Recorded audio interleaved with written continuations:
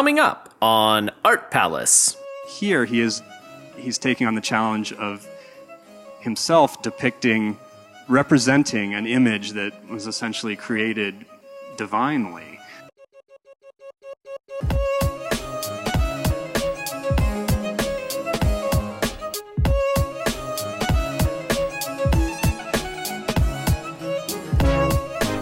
Welcome to Art Palace, produced by Cincinnati Art Museum. This is your host, Russell Eyrig.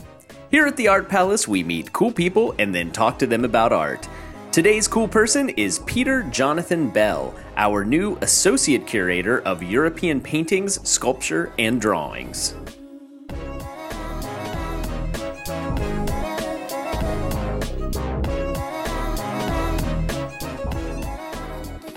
Today, Emily was telling me that she just saw that MoMA started a podcast, and she was like, "Yeah, it's really similar to ours." And I was like, "Well, we'll just whether it's true or not, we're just going to pretend they ripped us off, and imitation's the greatest form of flattery. Yeah, so we'll just pretend that's the case, whether it's real or not."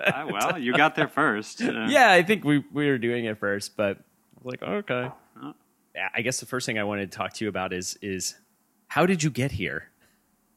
How did I get to Cincinnati, to the Cincinnati Art Museum? Yeah, I mean, you could also tell me how you got here this morning, but if that's more interesting. But drove down Madison. No, yeah, I was thinking in the big picture. Yeah, in the big picture, I studied art history as a undergrad and really loved what I was doing and pursued it in graduate school and.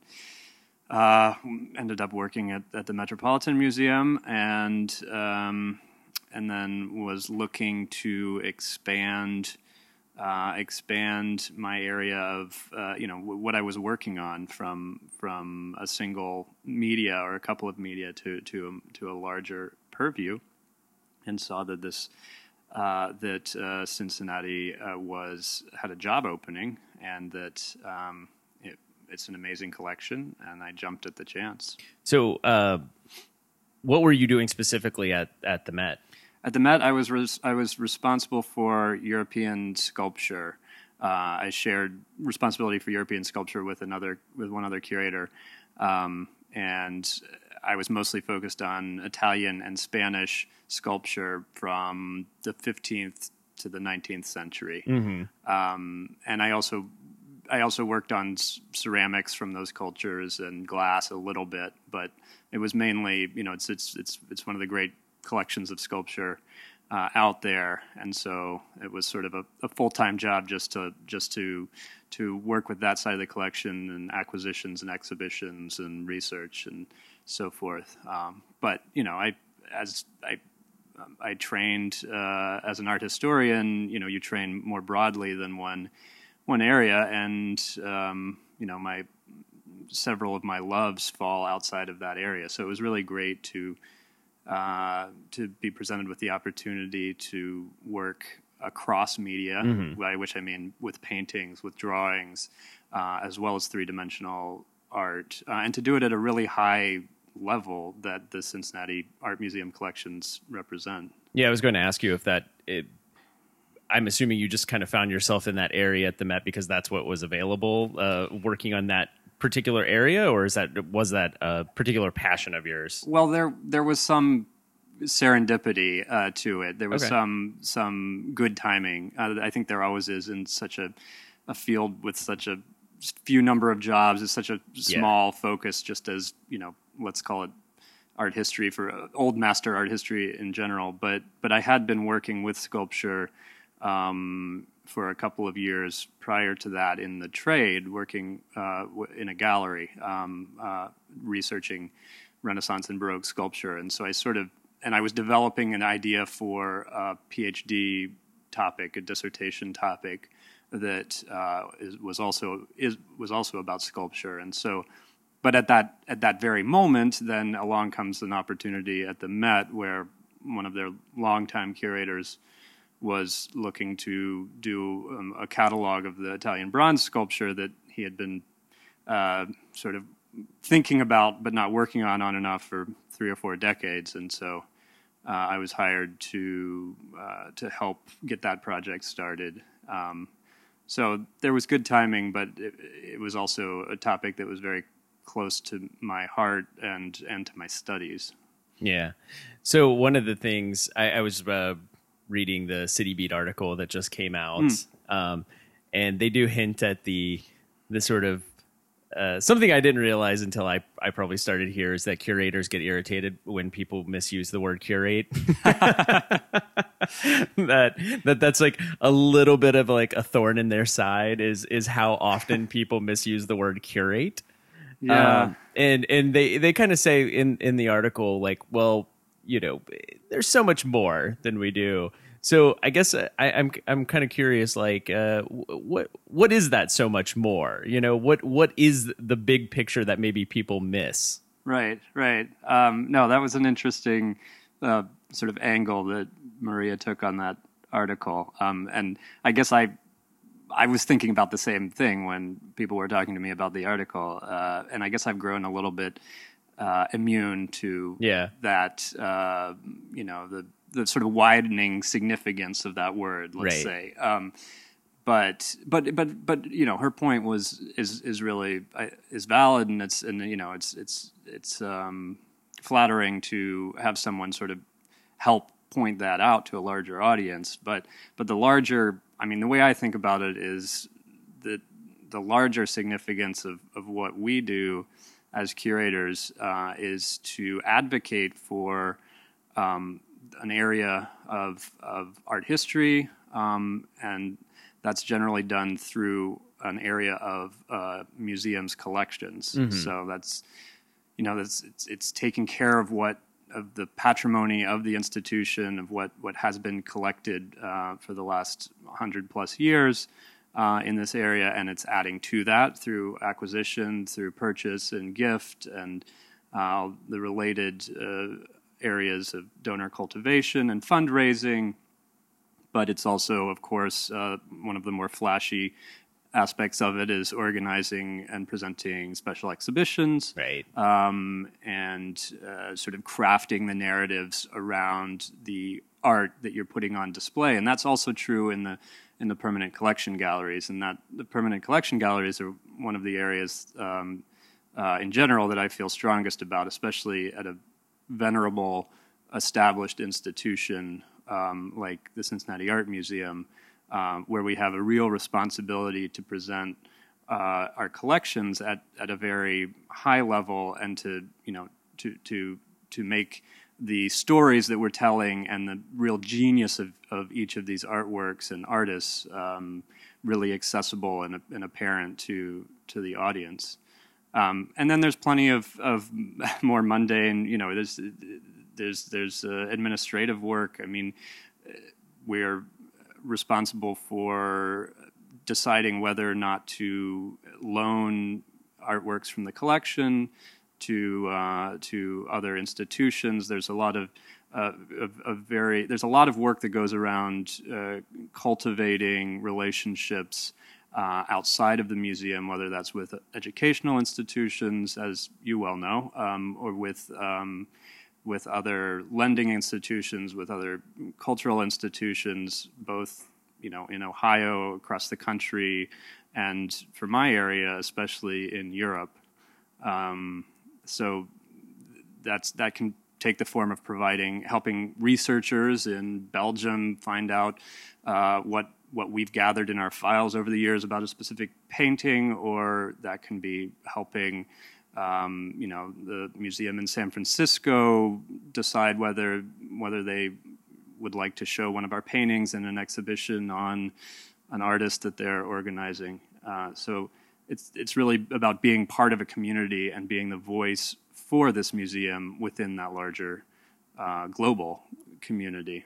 Yeah, I just think it's a lot of people. I'm glad you went into so much detail there, because so many people really don't understand how much different parts of everyone's job really makes the museum run. Mm-hmm. And you know, I get people sort of asking me while I'm organizing other programs. They'll sort of casually go like, "Oh, and maybe if we could put out a painting about this at this time. And I just said, well, that's not what I do. Like, and that's like a kind of a big process. Like, you don't that's sort of a regular thing I run into is people certainly assume I have way more power than I do all the time. Like, I don't have anything to do with that. Like, I have zero say in what goes up on the walls, you know? And then they also, I think they don't understand that those decisions are not quite as snap as maybe they might expect them to be. Like, yeah, that's right. I mean, I'm encountering that same issue right now, and I think we always do, but there are finite human resources to move art. Also, as you point out, if something goes up on the wall, that means something else has to come down generally, and there needs to be interpretive material, labels, maybe.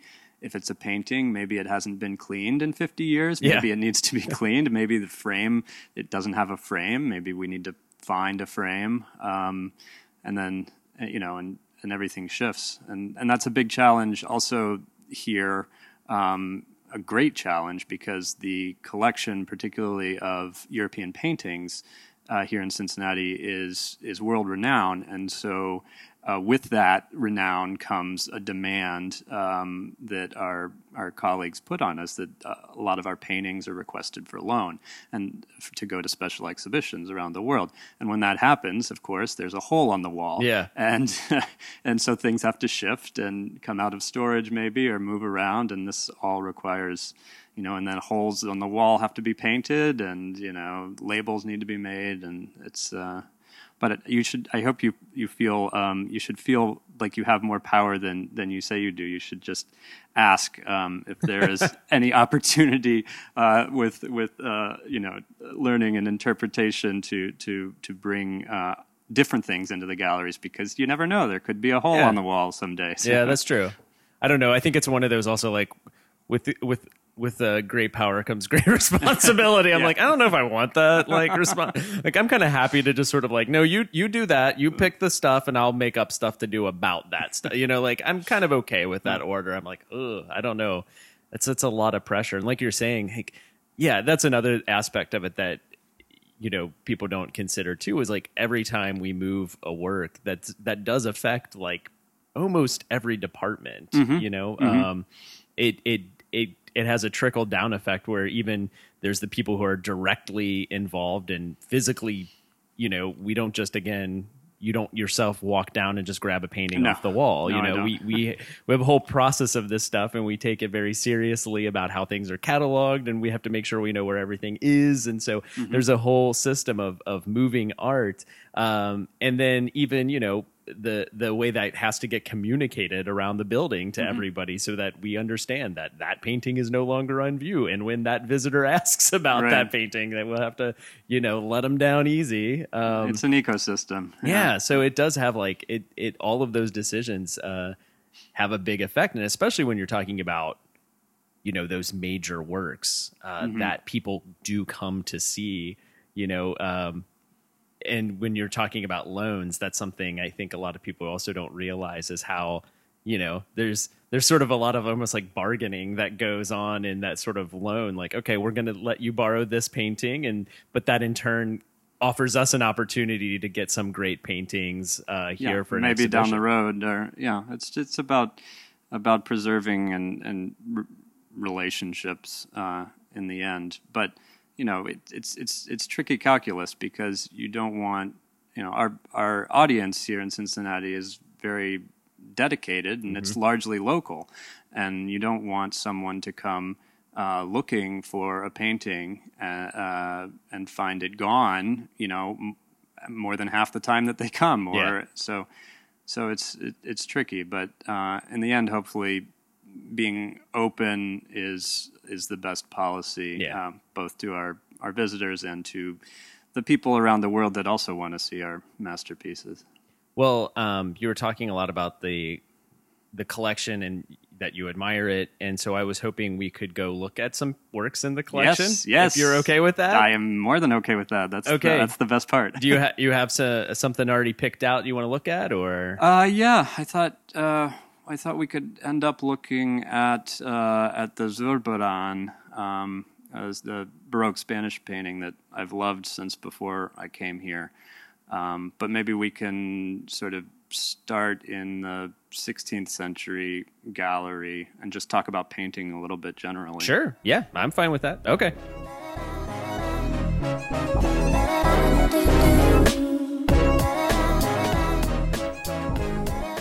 All right. So right now we are in Gallery 202.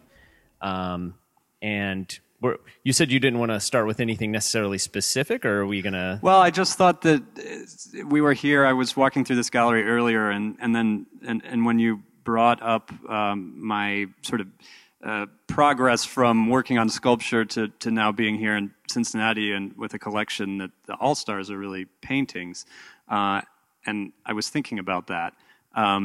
So I'm standing in front of a bronze statuette group after a model by John Bologna from the late 16th century. It's a three-figure group of the Rape of the Sabines, Roman mythological subject. But when you're working with sculpture, one of the great things is the physical presence of it, and both the tactility, but also how it exists. It really exists in space. I like to think about sculpture as an experiential art, in the sense that you really have to either move yourself around it or turn the sculpture itself in order to fully experience it. And especially beginning in the Italian Renaissance in the 15th and 16th centuries,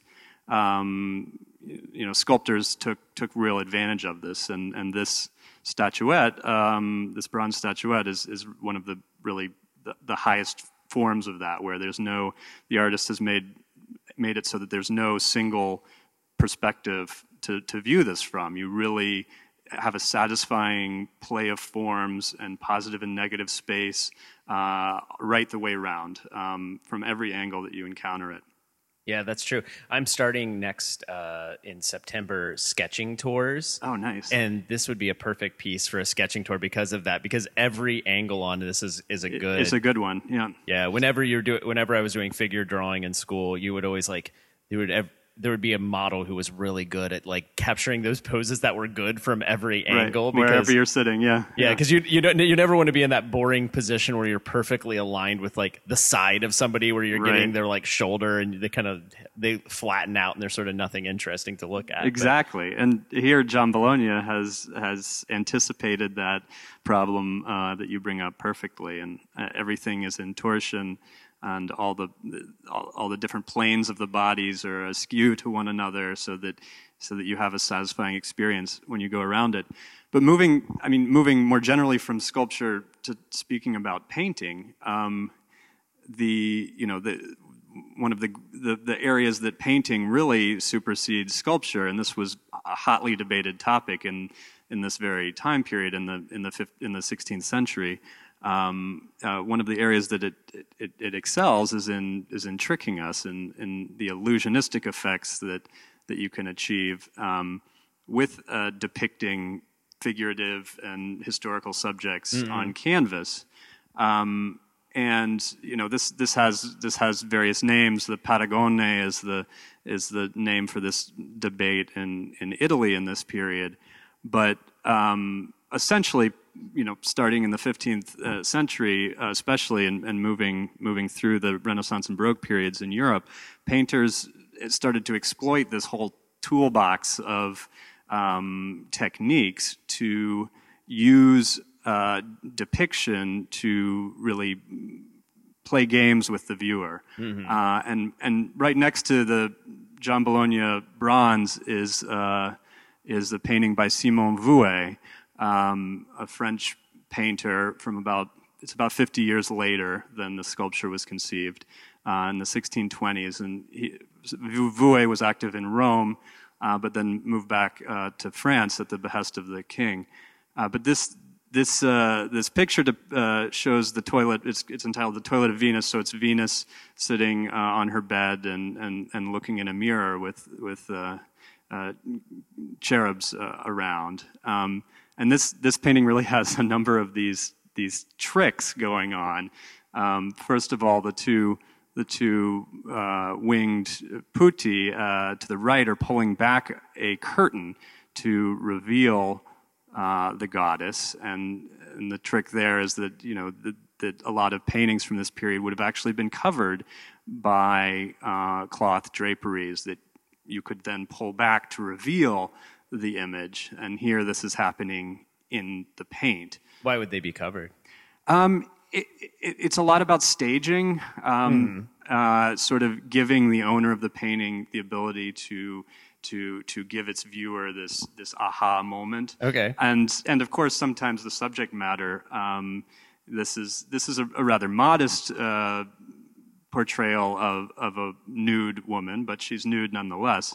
So depending on whose company you keep at that moment, you can cover up your more scandalous paintings. Exactly. And we have documents of this happening, and really titillating the visitors to cardinals' palaces in Rome. But with Vouet's painting, he's also playing on the topos, the theme of visuality in general, because Venus is looking into a mirror. So she's not looking at the viewer of the painting, but she's looking into the mirror, and her reflection then seems to look out at us through the picture plane. So it's these sorts of tricks that really make painting sort of the queen of the arts in the Western tradition. And other types of tricks like this are just the very basic ones of a painting being able to show two different moments in time at the same moment. The little panel attributed to Botticelli shows Judith with the head of Holofernes, and then in the background sort of a battle scene, which we can presume is the Jewish people sort of routing the Assyrian army that was led by Holofernes, and she has conquered the day by slaying this foe.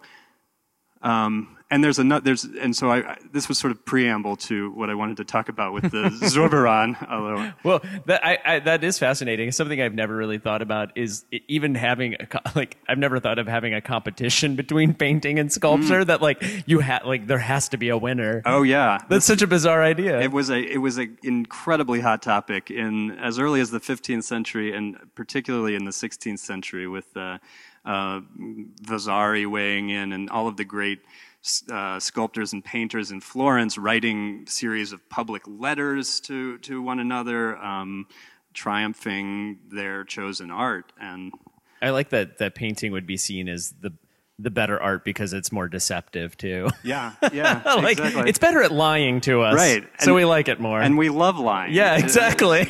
And visual puns. It says a lot about the viewers of the art. Yeah.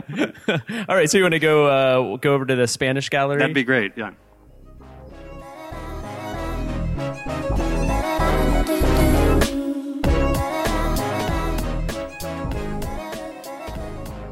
All right, so we have moved now to Gallery 206.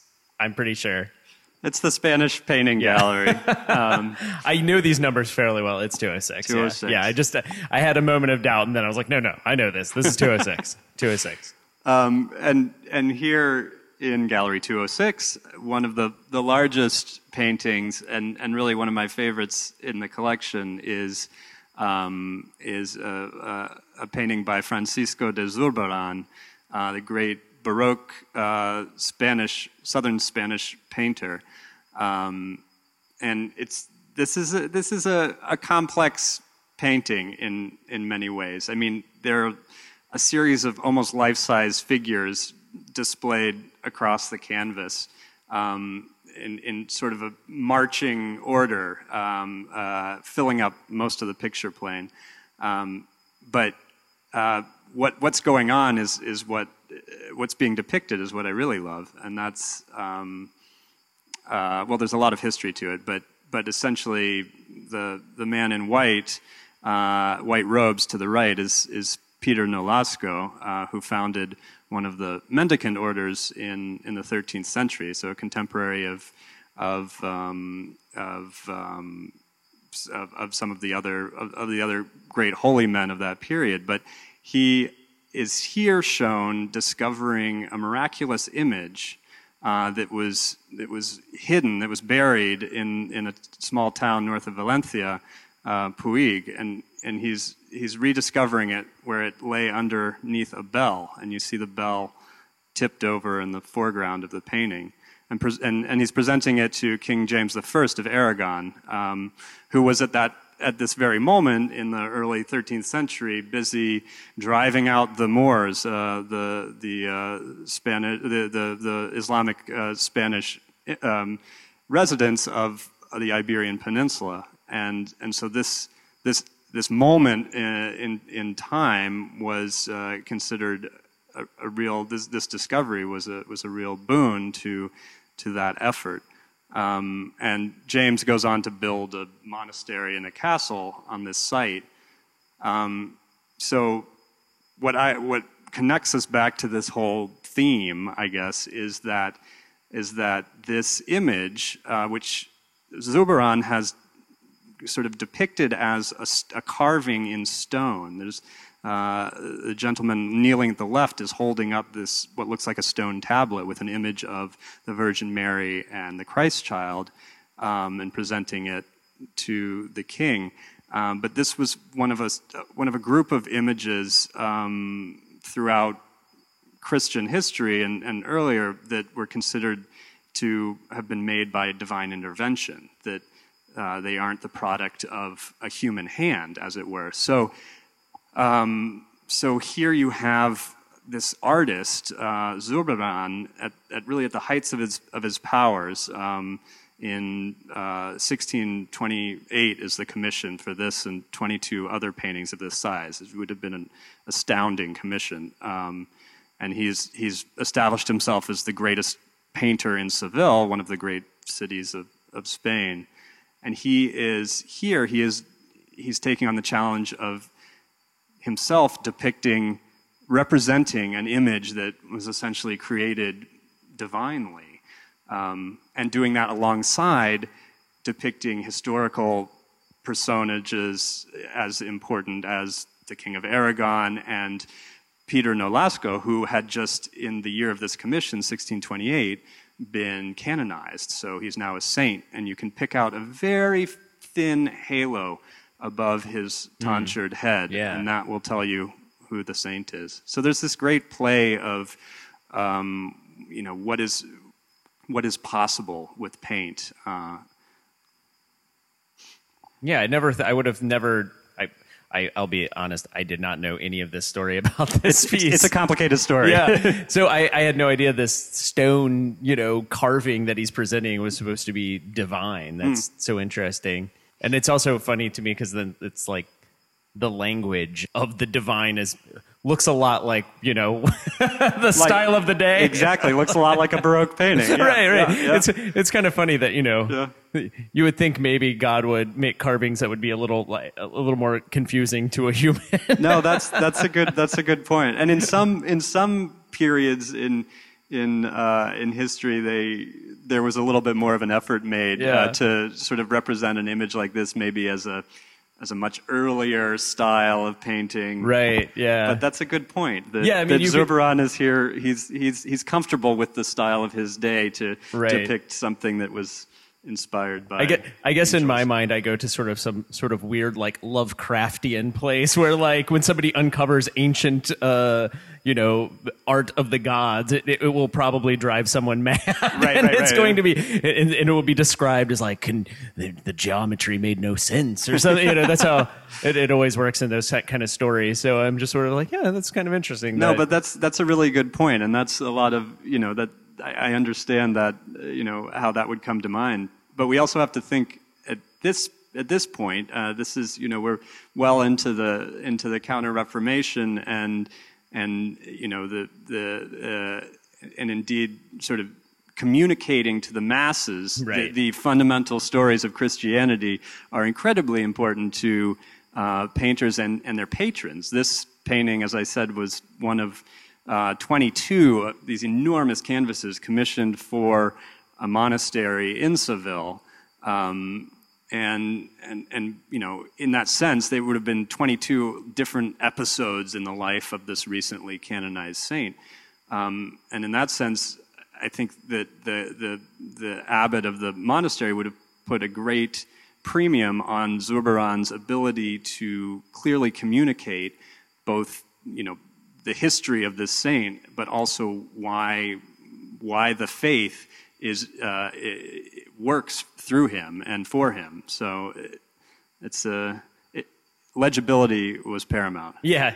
He does have to communicate in this painting that, another image in stone. So it probably makes sense that he chose to do it in a pretty traditional way, because he has to communicate that to the viewer. That's right. In one image, what's going on. So.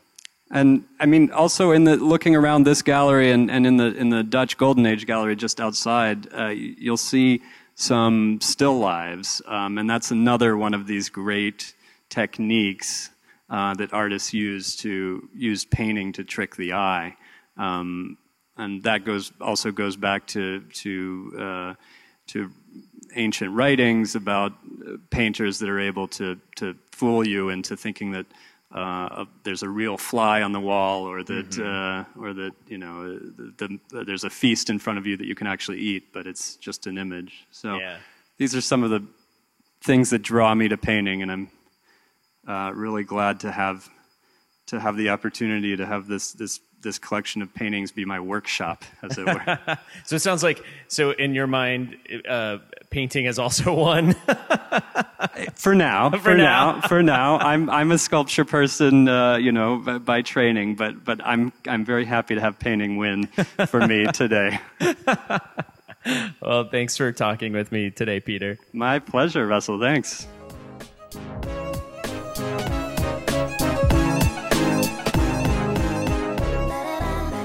Thank you for listening to Art Palace.